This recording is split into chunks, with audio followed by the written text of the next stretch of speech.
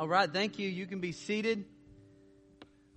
I want to assure you this morning that as I'm up here, you're going to see a full laptop right here. Don't worry, I'm not checking emails or anything like that. Basically, our printer would not print this morning for some reason. Technology has failed us once again. More than likely, some kind of update happened, and all the stars have to align. So I've got it right here on my computer. So this will be a little awkward for me, but I'm going to try to do the best I can scrolling through it. And what's really great is this. I didn't charge it very well. Last night, I didn't put it on the charger because I thought, I just need enough energy this morning to print my sermon off. And that's about all I'll need this computer for. And lo and behold, it never printed. So you might get a shorter message today. And that'll break your heart. I get it. I guess you could always plug it in, right? I guess you could do that. Well, here's what we're talking about today. We are continuing on with our series of Family by the Book, looking at the Scriptures, looking at the Word of God to guide our families. We've been in this series for a while, and we still have several more messages. I'm looking forward to this one today. I think this will be profitable from husband to wife to husband, from children to parents, this message applies generally. It even applies if you're no longer a child but an adult, and you're no longer as an adult in that position of obeying your parents but honoring your parents. It even goes for parents with older children. What does that look like? What is godly biblical communication? Now, today when we look at this, we're taking it from a topical perspective, so I can also tell you that not only in the family, but also the family of God. This is how we're going to talk about communication. Even how we communicate to each other. So, this message is meant to fit into this series, but it applies across all spectrums. You can use this even in your job situation. You can use this with when your in-laws become outlaws. You can use this just about anywhere. So I'm excited to talk to you about this. The title of this message, if you're looking for a title, it's very creative. It's called Biblical-Minded Communication. How creative is that? I was trying to think to myself, I got this really cool title, this really great hook.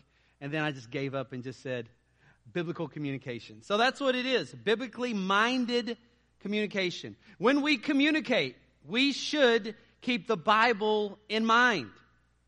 2 Timothy chapter 3 and verse 16 says, all Scripture is given by inspiration of God, and it's profitable for teaching, for correction, for reproof, for instruction in righteousness. The Bible helps us to know what's right, how to get right, how to stay right.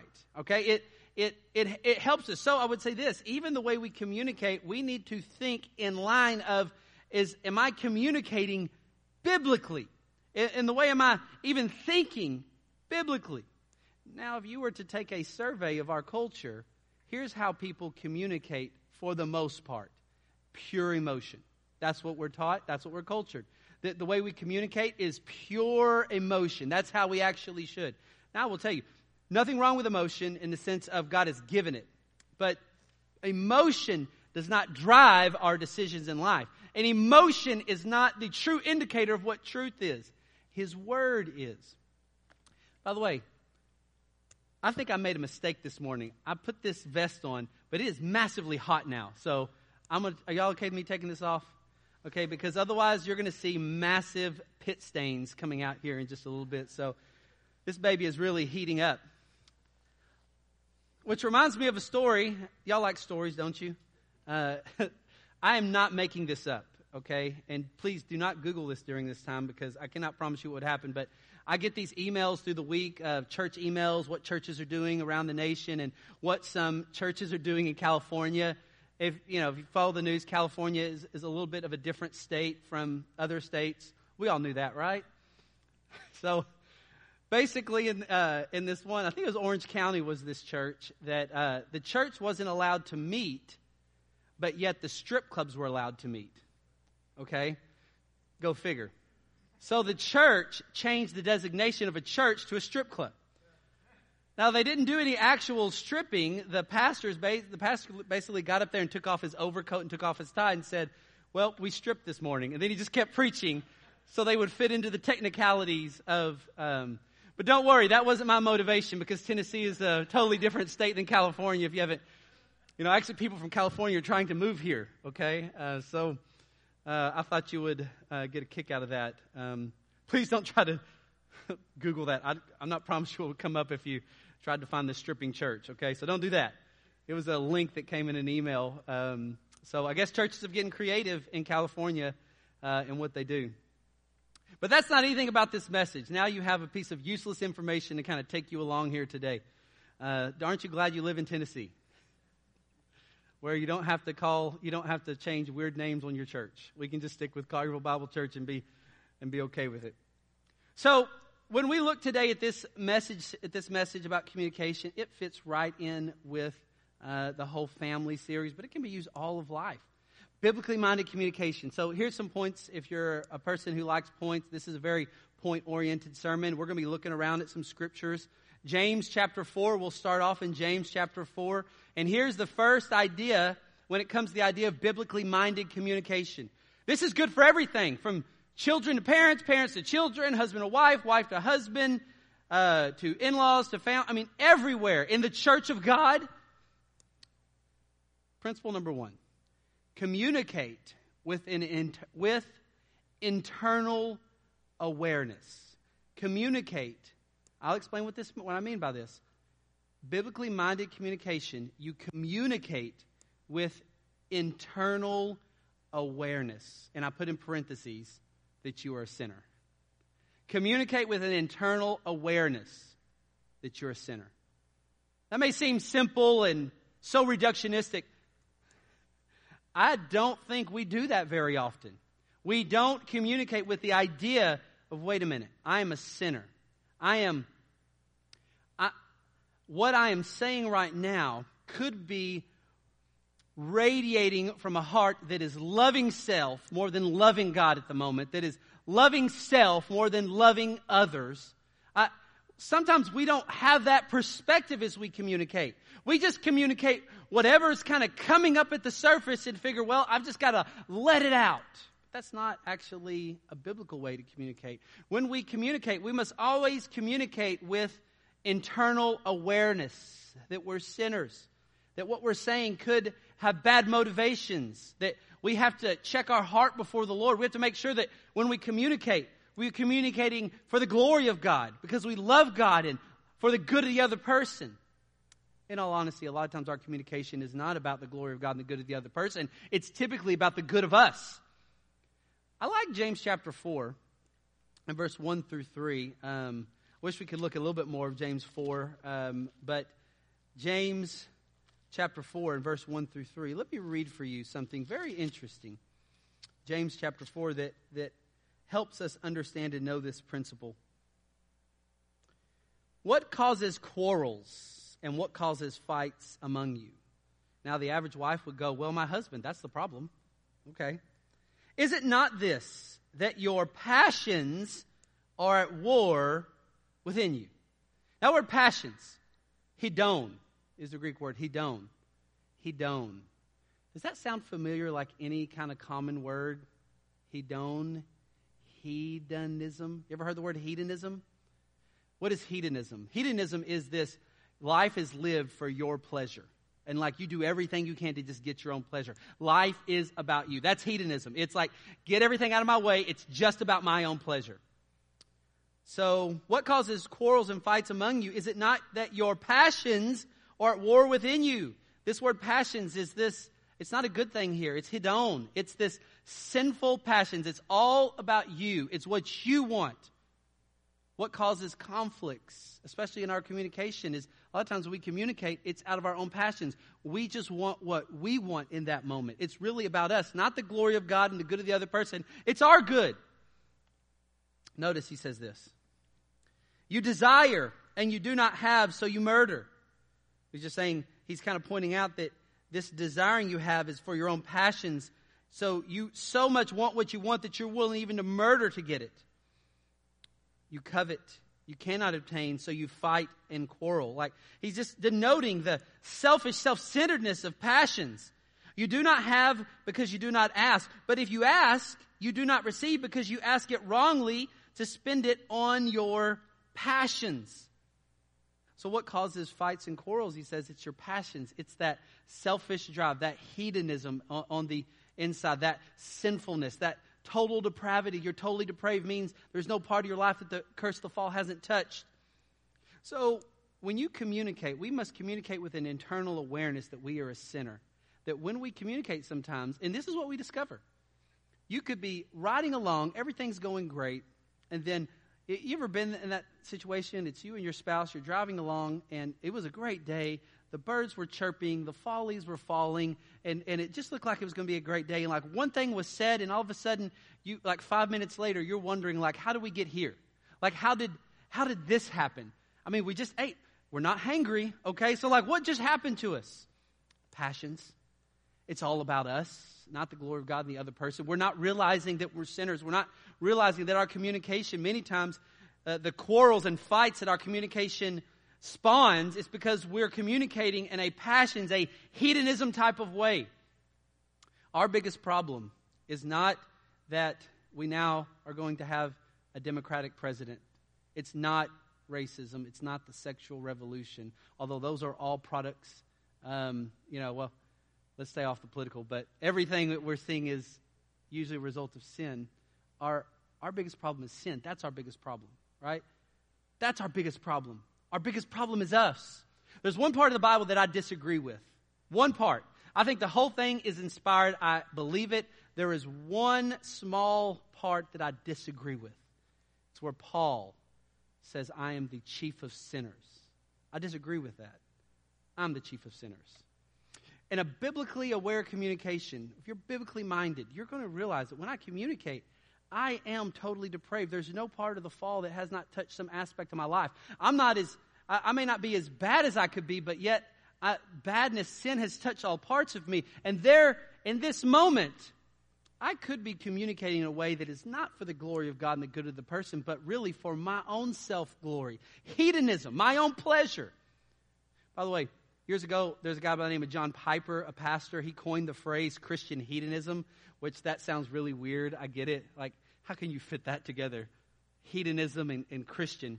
But he coined this phrase called Christian hedonism, and he said, instead of hedonism, living for your own pleasure, actually be a Christian hedonist, that all of life is lived for God's pleasure.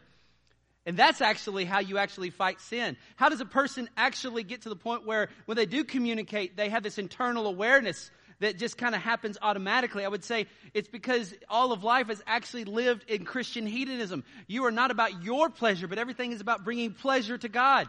In fact, if you're online watching this, if you're here and you have any kind of sin in your life that seems to be controlling, any kind of sin in your life that you would classify as an addiction, which, by the way, people would disagree with me when I say this. I don't think actually the word addiction is a really biblical way to describe enduring sin patterns. The Bible would use words like bondage and enslavement, okay? I don't think addiction actually helps you understand all the ways that God has made you. You're more than just a biological addiction creature. You're an inward and an outward. You're a hedonist, and you also have physical things going on. I actually think you should use the word bondage or enslavement, because what that helps you to understand is you're being enslaved to your own hedonism, and the way to get out of any controlling, enslaving, bondage sin is to become a Christian hedonist. So when men are dealing with things like lust, and it's empowering and driving in their lives, and they're kind of like, man, I've set up every roadblock in my life, Nick, I can't get out of this. Like, what do I do? What do I do?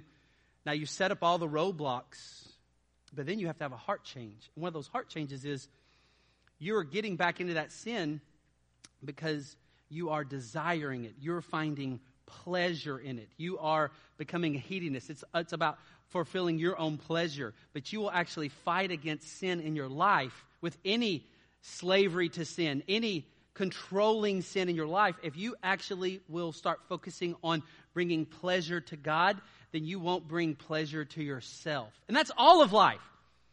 Even the way we communicate, that's how it works.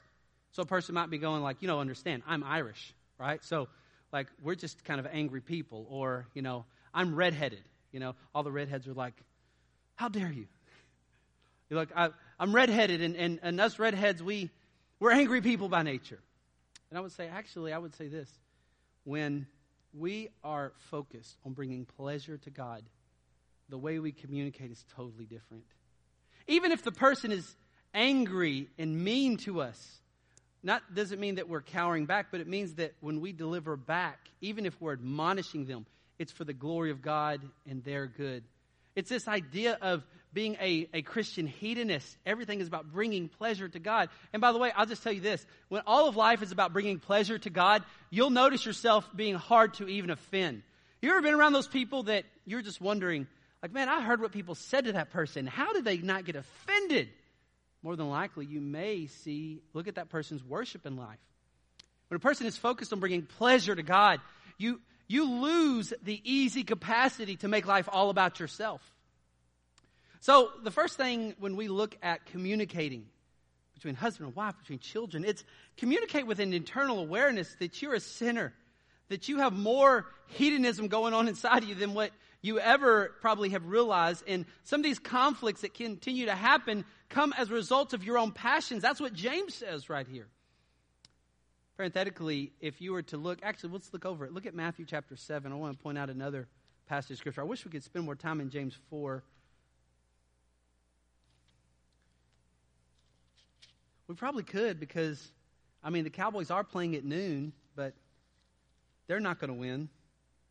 Fairly confident of that one now. For those of you that are sports lovers, I actually have figured the Cowboys out this season. They're trying to lose more games so they can trade up and get the first round in the draft pick. So that's just the conspiracy theory on the inside. We all know it's true. All right, chapter 7, verse 1 of I love this passage. Judge not that you be not judged. Which, by the way, this is what every secular person knows. It's like the one verse they know. Judge not that you be not judged. Just so you understand, Christians are actually to judge. We are. We are to judge. We're not to judge hypocritically. We're not to judge each other in areas of preference. But we can judge what is real sin. If a brother or sister is violating a biblical sin, you can actually judge on that. Okay? If a brother or sister in Christ is lying, okay, and that gets exposed, you can gently, for the glory of God and their good, speak to them about that. That is a form of judging, but that is a biblically called for form of judging. But what we're talking about in this text is not that kind of judging. What we're talking about is where you're trying to bring that kind of judgment to somebody, but you haven't judged yourself first. Verse 2 says, Judge not that you be not judged, for with the judgment you pronounce you will be judged, and with the measure you use it will be measured to you. Why do you see the speck, the toothpick basically, that's in your brother's eye, but do not notice the log that's in your own eye? How can you say to your brother, let me take the speck out of your eye, when there is this log in your own eye? You hypocrite. First take the log out of your own eye, then you will see clearly to take the speck out of your brother's eye. So you don't see anything where it says don't, people say like, don't judge, don't judge. No, actually here it says there is a form of judgment that happens. You need to help your brother with this speck. You just need to realize when you help your brother with his speck, internally, you know you have a log. Biblical communication always has this idea that I'm a sinner. Even when you're talking to other brothers and sisters in the Lord about their sin, if you want to know how to do it and how to do it well, when you talk to them, you must see yourself as the chief of sinners. If you do, that's because you've become a Christian hedonist and you're living for the pleasure of God and you're seeing the holiness of God and what you truly are. And when you talk to a person, it's like, for the grace of God, that could be me as well. And you'll talk humbly. Have you ever noticed that when you try to talk to somebody and you see only the bigness of their sin and you see yours as small, you talk with a haughtiness and a pridefulness. So when we communicate from husband to wife, from anybody, we do it with an internal awareness that we're a sinner. Even in the moment when we communicate, I am totally depraved. I'm not as bad as I could be at times, but depravity has touched all parts of me. So even when I'm communicating and it gets exposed to me of like, whoa, what you just said, that's unfair. Or what you just said, I don't think you have that's not exactly what I meant when I told you that. Because I'm a sinner and I know that, what can I do at that moment? Sometimes I can hold myself tentative. I can go, you know what? There may be. Let me look at my heart. Let me try to take a look at what was my motivation for doing that. Even sometimes when you're in the midst of the communication and it gets exposed to you that what you communicated seemed to come from a heart of pride or selfishness, and you're not really sure how to grapple with that in the moment, you can always say, listen, I know I'm a sinner internally. I heard Nick tell me that already. And can I do this? Can you give me about an hour? Let me go to the Word. Let me go to the Lord, and let me take a look at that. Thank you, wife, for exposing that to me. Let me take a look at. Thank you, husband. You understand? This is how we communicate. We communicate with an internal awareness. And by the way, you might be going like, that is not the way y'all want to live life. I do not want to live life in a way that I have an internal awareness that I'm a sinner. Yeah, you do. Because when you do that, you realize how gracious His grace is. Like, we only think grace is cheap if grace isn't saving you from something. That's what I love about growing in the Lord. From the time I became a Christian at 16 to now 42, I am worse off, I think. When I look at myself in light of God's holiness, I am worse off now. I think like at 20, I started to get kind of some big red flag sins out of my life, and I started to kind of think like, yeah, I'm ready. Like, God, I'm on the fast track. Like, man, I'm a really good person, and people need to listen to me. And it seems like the more I grow in the Lord, and I look at His perfect standard, because most of my standards were comparing myself to someone else weaker, looking at His holy standard, I started to realize, like, wait a minute, like, God, you are so holy. You are so unsullied by sin. And then I became so appreciative of His grace in new and growing and robust ways. What has to happen? Internally, I have to have a constant awareness that I'm a sinner. In light of His glory, that gets exposed. In light of being a Christian hedonist, it's all about God's pleasure, that gets exposed. So when we communicate at a heart level, internal awareness at all times. James chapter 4. Then number 2. That's point 1. That only took 20 minutes. Number 2, we have to communicate rightly motivated. Communicate rightly motivated with the right motivation. Look at Ephesians chapter 4. Ephesians chapter 4.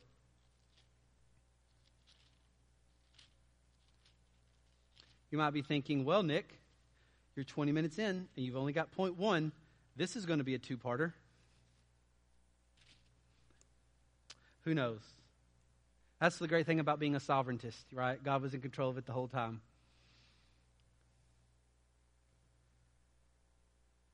Look in Ephesians chapter 4, verse 15. Rather, speaking the truth in love, we are to grow up in every way unto Him who is the head unto Christ. Speak the truth in love. So we have all heard that phrase. We've heard that being said. Anytime we communicate, we must communicate with the right motivation, and that motivation is actually love. Now, we won't spend too much time, but when you look at the more context of that, speak the truth in love, contextually, he is just laid out in Ephesians 4:12, the equipping of the saints. God gives prophets and evangelists and apostles and shepherds and teachers to equip the body for the work of ministry so that the body of Christ can become mature, so there can be unity in Christ, because all of Ephesians is talking about Jesus is the head of everything. That's why we have the order of the family happening in chapter 4 through and chapter 5 through 6, the ordering of the family and children and life. Everything is under the headship of Christ. So he says, I've given you all these pastors, evangelists, prophets, teachers, and they're there to help equip you for the work of ministry. Also so that Christ can be the head of everything, that people can be matured. When people are matured in Christ, there's unity in the body of Christ.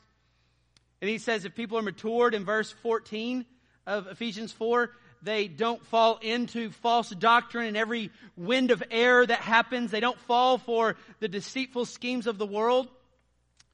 And now, when you speak the truth, you can speak the truth, but you do it in love. When you do it in love, you're building up the body of Christ. They're becoming one. They're becoming unified because Jesus is the head. You're helping them to reach fullness and maturity. So that's all the kind of background context of this, but I just want you to notice this word, in love. Speak the truth in love. In love. So the motivation for us speaking is love. It's loving the person. Now that word love is the word agape. There's many different Greek words for love. There is phileo, which is a Greek word that's used sometimes, and it's a kind of brotherly love. It describes a city, phileo. Does that remind you of any city? There's a football team that's there that's almost as bad as the Cowboys. Can y'all tell them a little bit about the Cowboys, right? Can you see my heart? It's Philadelphia, the city of brotherly love. Phileo comes from the Greek word phileo. Sometimes love is a brotherly love towards somebody. Nothing wrong with that. There is eros love. That's like an erotic love, sexual love. But the Greek language had such a robust word usage for love. But it has another word to describe love, and it's called agape love. It's this unconditional love. It's this love where, for the glory of God and your good, that's how I'm loving you. This agape love is the same type of love that Jesus has for us. The work of the cross, the gospel message, is all agape love. It's this unconditional commitment. The love that a husband and wife have for each other is supposed to be agape love. The love that parents have for children is agape love. As children develop and grow into maturity, the love they have for their parents is agape love. The love that church people have for each other is agape love, right? And in this text, he says, this is the way we communicate. We speak the truth, and we're going to look at that idea of truth in a little bit, another point. But he says, you got to do it in love. Now, it's interesting. When you look in, a lot of you have like these apps that you can look up Greek words. And you ever notice when you look up Greek words for something, you may see many different definitions. And those many different definitions are usually coming from a Greek lexicon. It's a biblical languages dictionary. What's interesting is that word love has many different shades of meaning, from like commitment to unconditional. But one lexicon word for love is a meal, a table fellowship meal, which I find very interesting. When the early church took communion, they always took it with a meal. That was kind of part of it. If I have to give you kind of a secret desire of mine, I wish that someday that our church, it would be normal that every Sunday we like come together and like have a meal and take communion, and like we didn't rush out of here like we're in some movie theater. Okay, like I've got an amen over here or a hallelujah corner. All right. What's interesting? Speak the truth in love. A lot of times people see that and go, got it. I'm going to be truthful with this person, which is good, and I'm going to do it in love. And they're looking at their motivations. Okay, do I love God? Do I love this person? As I speak to them, is it going to be for the glory of God and the good of this person? Okay, I got it. And they'll kind of rush into the situation. Okay, Nick's going to start preaching in 2 minutes. So let me go ahead and pull this off. Speak the truth in love. Sister, I've been thinking and praying about you today. You said something the other day. I don't think that was proper. I think you need to repent of it. Okay, we got to get in. Okay, I spoke the truth in love, Lord. But actually, when you look at that word love, that agape love, and even in the dictionary lexicon, one of the meanings is table fellowship, a table meal. What happens when you have a table meal? You slow down, don't you? You don't rush. You have time to kind of fellowship. You know, when you eat, you don't typically eat rushed. Well, unless you're in the car, slamming down something, that's poisoning your system from like McDonald's. I'm sorry, yes, it's poison. But we still eat it, don't we? But what happens when we have table fellowship is typically we slow down, we have conversation. There's, the food kind of breaks up the awkwardness of the moment. And you're wondering to yourself, how do I speak the truth in love? How do I speak the truth in love to my kid? How do I speak the truth in love to my spouse? Well, you know what? Sit down to a meal with no rushing, with no I've got to be somewhere else. Sit down, look at each other, take your time, and love each other. Agape. It's table fellowship. Now, don't think that I'm saying to you, well, Nick, are you telling me I'm not really loving some person unless I sit down and have a meal with them? No, but I will tell you this. You have something really difficult to talk about, like try to do it over table fellowship. And let me also put this in there. And this is an indictment to all of us and a conviction for my soul. Families that don't eat meals together can a lot of times have bad communication problems. Actually, the table is one place where a family can call themselves back together, that sometimes if things have happened in that day, that they can have a chance to kind of repent and communicate with each other. We've almost forgotten that. We've tried to eat in front of the TV. And now, listen, I'm not saying that that's wrong. You may have Friday night pizza night where we watch that and we watch a movie. I'm not saying anything's wrong with that. But I wonder, how many of our meal times do we have any kind of rhythm where in some ways we have some times where it doesn't have to be strictly every day, but do we check in with each other at a table where we can agape, we can table fellowship with each other? I would even throw this out to you. How do you speak the truth in love? When you take communion with your church body, when you take it, you're looking at your relationship with God, and when you take communion, you're actually also looking at your relationship with the body. If you ever wondered kind of how do we practice speaking the truth in love, or like sometimes take communion with people. Like if you're going to have a difficult time, a difficult conversation with somebody, and you're kind of like, okay, speak the truth in love, agape, unconditional love, loving them like Christ loves me. Like, I want to keep this central. You know what you can do? Have a meal with somebody and then say, listen, brother, I have something difficult to talk to you about. And here's what we're going to do. I want to have a meal, and then we're going to take communion afterwards. Which means we'll only take communion afterwards if we're reconciled. If we've had that we've had a chance to repent and we've had a chance to reconcile this. Because you can't take communion worthily if you haven't reconciled with that person. So you might table fellowship. It is a part of it. Like your family, if you're experiencing a lot of friction in your family and you're wondering like, what can we do? You know what you could probably do? Start having more meals together and start taking communion afterwards. And if you can't be reconciled at the end of it to take communion, then let that be a convicting thing that you have to say to each other, Lord, help us that we would repent. So tomorrow when we take this meal, we could take communion. So we don't want to take it unworthily. Are you catching my drift here? Are you catching this idea? So when we communicate with an internal awareness that we're a sinner, James chapter 4, 1 through 3. Then we communicate rightly motivated, in love. By the way, when you look at all of Scripture, it's basically about loving God and loving others.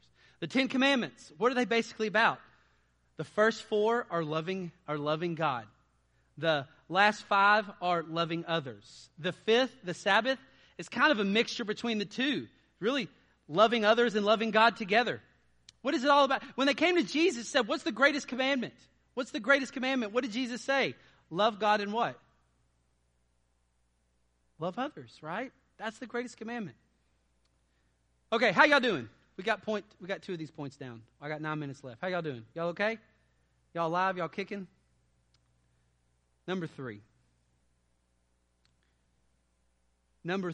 communicate wisely. Communicate wisely. James chapter 1. Oh man, if you don't hear anything I say today, and you're kind of like, Nick, man, my heart's so off from Jesus, I don't even know how to do this. Like, I feel like I'm Peter. I've got a peppermint sock on my foot, and I'm always sticking my foot in my mouth. Like, man, I just don't even know. Okay, James 1:19, this is going to help you. Know this, my beloved brothers, let every person be quick to hear, slow to speak, and slow to anger. Verse 20, for the anger of man does not produce the righteousness of God. I would say point number 3 is communicate wisely. What does communicate wisely? What do I mean by that? What I mean is listen first before you speak. Notice James 1:19. Be quick to hear, slow to speak, slow to anger. Now, look at me. Swift to hear, slow to speak, slow to anger. This is what usually happens in a lot of our communication. And what do? Quick to anger, right? Quick to open up our mouth.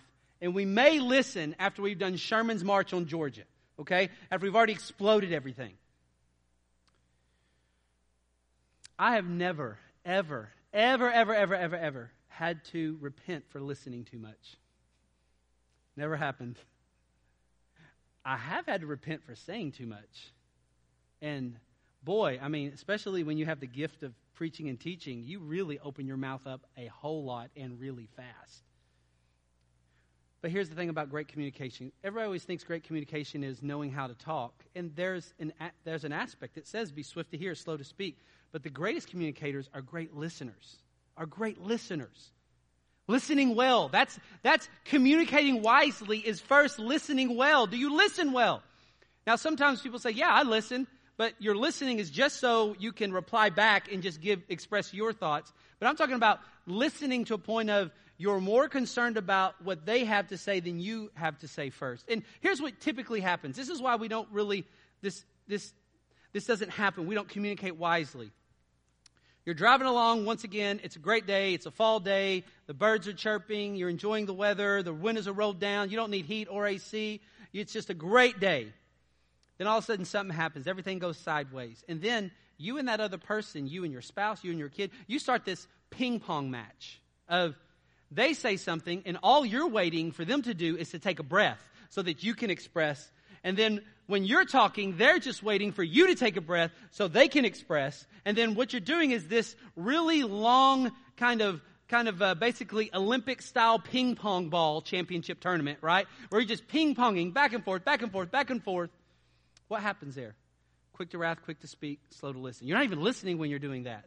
You're just waiting for them to take a breath so that you can maybe give them some kind of counter argument that because you just think what's going to happen is I'm about to tell them how it really is, and they're going to look at me and go, "You are so right."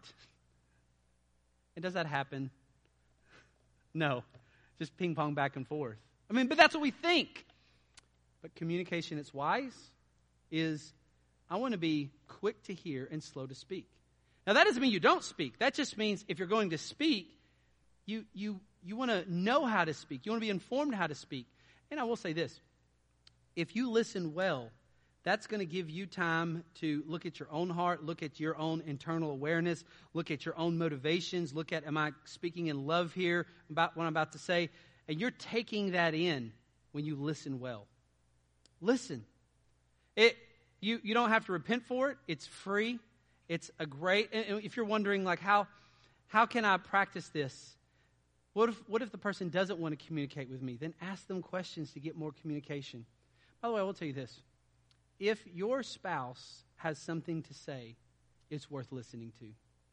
Even if you're not interested in it. In fact, that would show that, you've ever been in those situations where, and this is the most indicting thing to a guy like me, I'll do all this kind of discipleship and counseling with people. I'll listen to people. I'll spend an hour or two with people. And then you might be at work, you're in meetings all day, you're with people, you're listening to them, and then you come home. And someone wants to have a conversation with you. And it lasts more than 5 minutes. And you're just kind of like walking to the other room as they're trying to communicate, right? Do you understand that if someone in our family has something to say, it's worth listening to? It's not a sin to listen. Parents, it's not even a sin to listen to your kids. I'm not saying obey your kids, but I am saying that you need to listen to them. We're not listening for obedience, but listening for their heart. As I've showed you a couple weeks ago, the younger a kid is, you appeal more to the discipline side, the structure, the outward behavior. But you also do instruction, but the older they get, you appeal more to the instruction side as they mature through the years. Well, how are you going to instruct well if you don't know what's going on in their heart? Like, as your kid is getting into their teen years especially, and they're growing and maturing, you want to have conversations. You want to encourage that. And it's not going to be convenient at all. It never is. But you want to find out, what are they thinking? What's their worldview? What's just happened? You want to know this. You want to be swift to hear. Sometimes as parents, we're not swift to hear with our kids, especially when they get into the teenage years, that we're just more focused on, I just want to communicate what you need to correct, which, don't get me wrong, the text says, be swift to hear, slow to speak. So it's not saying don't speak.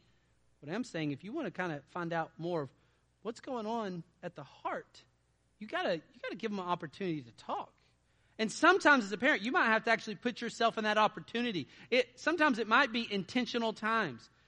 Usually the way to the heart of any teenage boy is usually through his stomach. So it's really easy. Just take him somewhere, something to eat. And if you want to have some time with him, just sit down. That can be with a daughter as well. I know that, any young ladies are like, hey, I like to eat. But it's time to communicate. Even just a time to go like shopping together. That's a time to communicate. Parents, sometimes we have to actually pattern for it. Sometimes parents, to even be able to have that opportunity to listen, we may have to do some hard things, like if your kid's 16 and they've been gone 6 nights out of the week and you've had no time with them, you might have to say, I love you, but for the glory of God, I just need some time with you. God's not done with me doing this parenting part yet. I need some instruction time, and I need to find out where you're at, what's going on in your heart. I just need to spend some time with you. Communicate wisely. Listen first. Listen well. Go back over to Ephesians chapter 4. Y'all doing okay?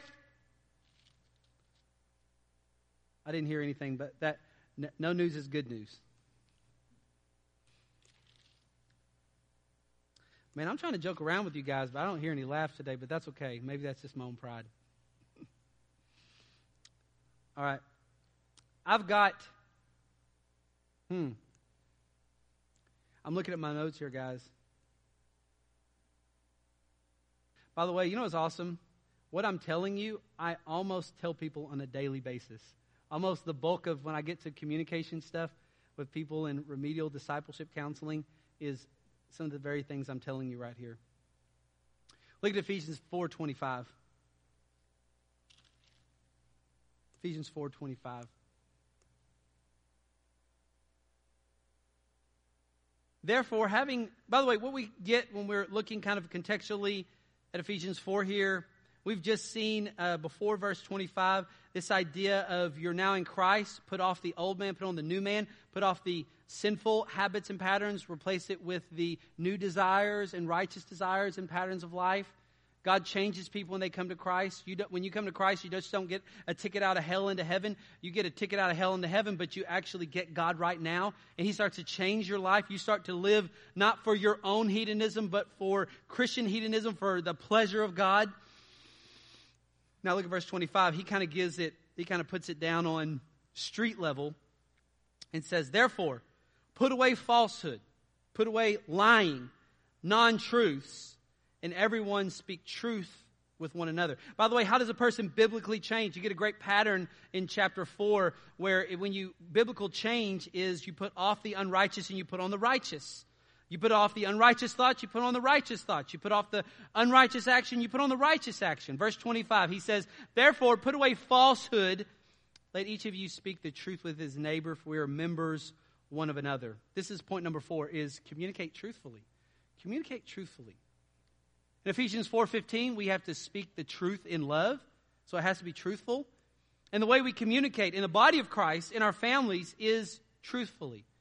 And let me just give you a couple insights into that. By the way, a great book that I got this quote from, it's called Marry Wisely, Marry Well. If you're hoping to be married someday, I would heartily recommend this book, Marry Wisely, Marry Well, by Dr. Baker. He was one of my professors. Really great book in preparing you for if you're hoping to be married someday. Marry wisely, marry well. Here's what he had to say. The key to honest communication is accurate communication. Think about this. Exaggeration is in the same category as lying. Did that get your attention? It is easy in the heat of an argument to say, you always, or you never. Is that actually true? They never? These kind of statements only intensify arguments and break down communication.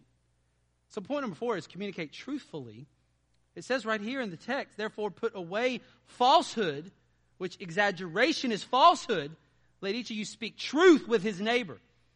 And sometimes I hear this exaggeration. Have you ever, between you and your kids and you and your spouse, used the words, you never? This exaggeration. That's lying. That's false. That's not really true. You never. Really? You never listen to me. Well, not once in the whole 12 years I've been your child, I've never listened to you, right? I mean, you never, okay? In the 10 years that you've been married, you've never served her? You never. These are untruthful ways we communicate. We must communicate truthfully. Also, one of the ways we don't communicate truthfully is, here's another quote from him I thought was great. Another common violation of this verse, Ephesians 4:25, Dr. Baker says, is to answer nothing when asked. Ever happen? What's wrong? Nothing. Y'all don't know nothing about that, do y'all? Y'all know nothing about that. online, y'all go ahead and turn this thing off. You don't even know what that's about. What's wrong? Nothing. To be truthful you should be truthful in answering, Dr. Baker says. Usually husbands and wives are guilty of this because they do not want to talk about the issues. It would be better to tell the truth. Yes, there is something wrong, but perhaps ask for a time to think about how to have a proper conversation. How could you start working on accurate, truthful conversation even right now? Doesn't happen so much. What's wrong? Nothing. Then what happens is you stew over it, you stew over it, you stew over it, you stew over it. You start doing stupid things like, well, why didn't you come to bed last night? Oh, I just got tired and I just, went ahead and slept in another room. I didn't want to bother you, right? You're just mad, sleeping in a separate room, separate bed, doing all sorts of stupid stuff. Communicate truthfully.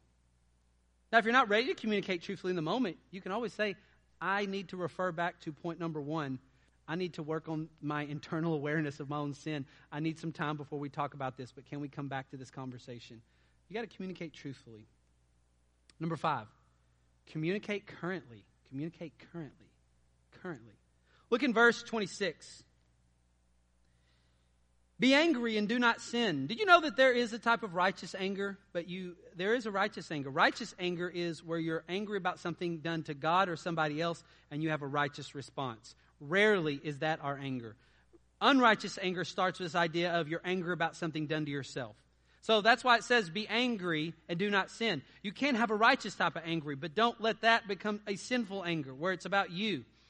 Now he says in verse 26, do not let the sun go down on your anger. Do not let the sun go down. Give no opportunity, verse 27, to the devil. Now what I tell people is, do not let the sun go down in your anger, which is really telling us the principle is, communicate currently. Don't let things go and stew and stew and stew and stew forever. Now, some people have taken this and said, that's why we made a pact when we got married that we will not go to bed angry. I think that's a fine pact. But I will tell you this, if it's 10 o'clock at night and you usually go to bed at 9 and something happens, it's not sinful to go to bed if you can go ahead and, make a time and go, I am tired and I don't think I'm going to be able to fight my depravity well. And so can we get up early tomorrow at 6 o'clock, have coffee, and can we have a thoughtful conversation? You're not going to bed angry at that moment because you've set a time to bring resolution to it. But if you want to have the deal of we resolve it before, man, you go at it. That will probably only work in your younger days. When you get older, you get tired, okay? It's true. We all know it. Even I know it. That's why like 8 o'clock at night, you're like, man, I just want to go to bed, all right? I mean, I never used to think about that. At 8 o'clock, I was just catching my wind for the day a couple years ago. But that's why they made coffee. Now, here's the thing. I love what Dr. Baker had said about this verse. He said this, rather than allowing relationships to deteriorate when something is wrong, God's word admonishes us to go to the other person as soon as possible. By the way, verse 27, it says, give no opportunity to the devil. When are we giving Satan an opportunity? When we do not communicate currently. When we put it off and stew and get bitter instead of getting better, and we don't resolve the conflict and we let the conflict keep going. Communicate currently. Number 6, communicate to build up. 429, communicate to build up. Let no corrupt talk come out of your mouths, but only such as good for building up as fits the occasion, that it may give grace to those who hear. Communicate to build up. That word corrupting talk has the idea of like harmful, rotten kind of communication. You're just communicating to tear them down. That word build up is the oikodome. That oiko means house, dome is building. It means that the way you communicate is you're trying to build that person up. In fact, in a moment, we're going to take communion. And before we take communion, we're going to give a chance for you to edify and build up the body. It's something in the way we communicate. We are to build up each other. It was interesting. When we build, the way we communicate sometimes, we're not looking to build up. We're actually looking to tear down. How do we know that? Because let's say you've got 10 statements this week to say to your spouse, or 10 statements to say to your kids. If we are focused more on corrupt communication than building up communication, then 9 of those things we say will probably be critical. And maybe one will be a positive thing. Like, one of the things that you do when you build up, that means that you're looking for ways to bring thanksgiving and praise. You're looking for ways to give generous appreciation. Now, does that mean that you never speak any kind of admonishing words? Absolutely not. You must speak truthfully. Truthful. If something's going on, you've got to speak about it. But I will tell you this. I think because if you have an internal awareness of your sin, you can realize that we all have a proclivity to focus on the negative and pick out 9 things that everybody's doing wrong before we focus on like the things that God is doing. And by the way, when you do that, you've now set a person up that when you do have things to say that and it's a critical or it's an admonishing thing, it's easier to take in those moments. We have to communicate to build up. And lastly, we made it. Number 7. Are y'all awake? Y'all still okay? Number 7. It's that we are to communicate kindness, forgiveness, and do it with tenderheartedness. Look at the last thing. Communicate with kindness, forgiveness, and tenderheartedness. Look at Ephesians 4. We'll finish this. Verse 31.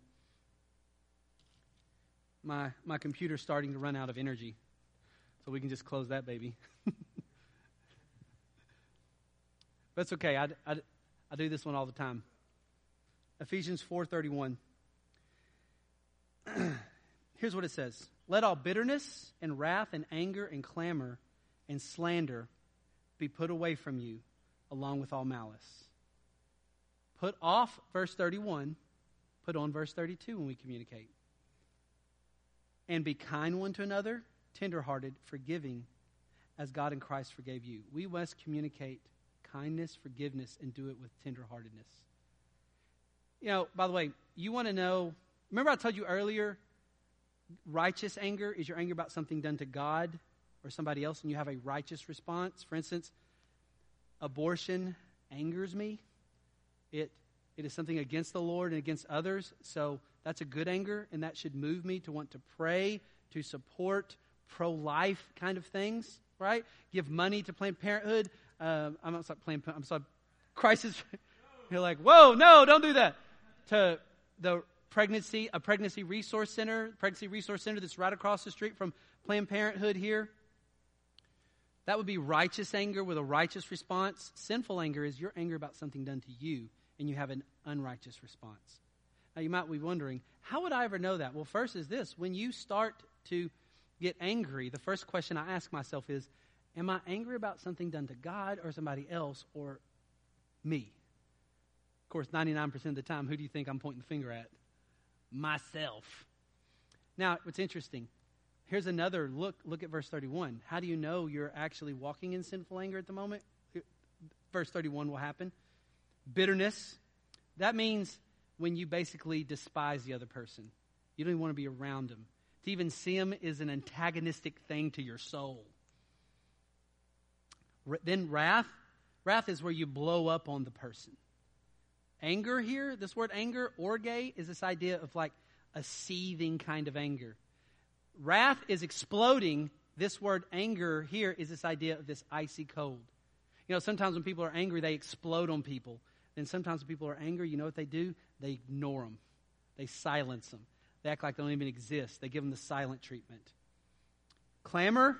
Clamor is when you start yelling at people. You start to kind of overpower them. You get abusive with your language. You get very viscerally kind of forceful, kind of hoping that will make them agree with you.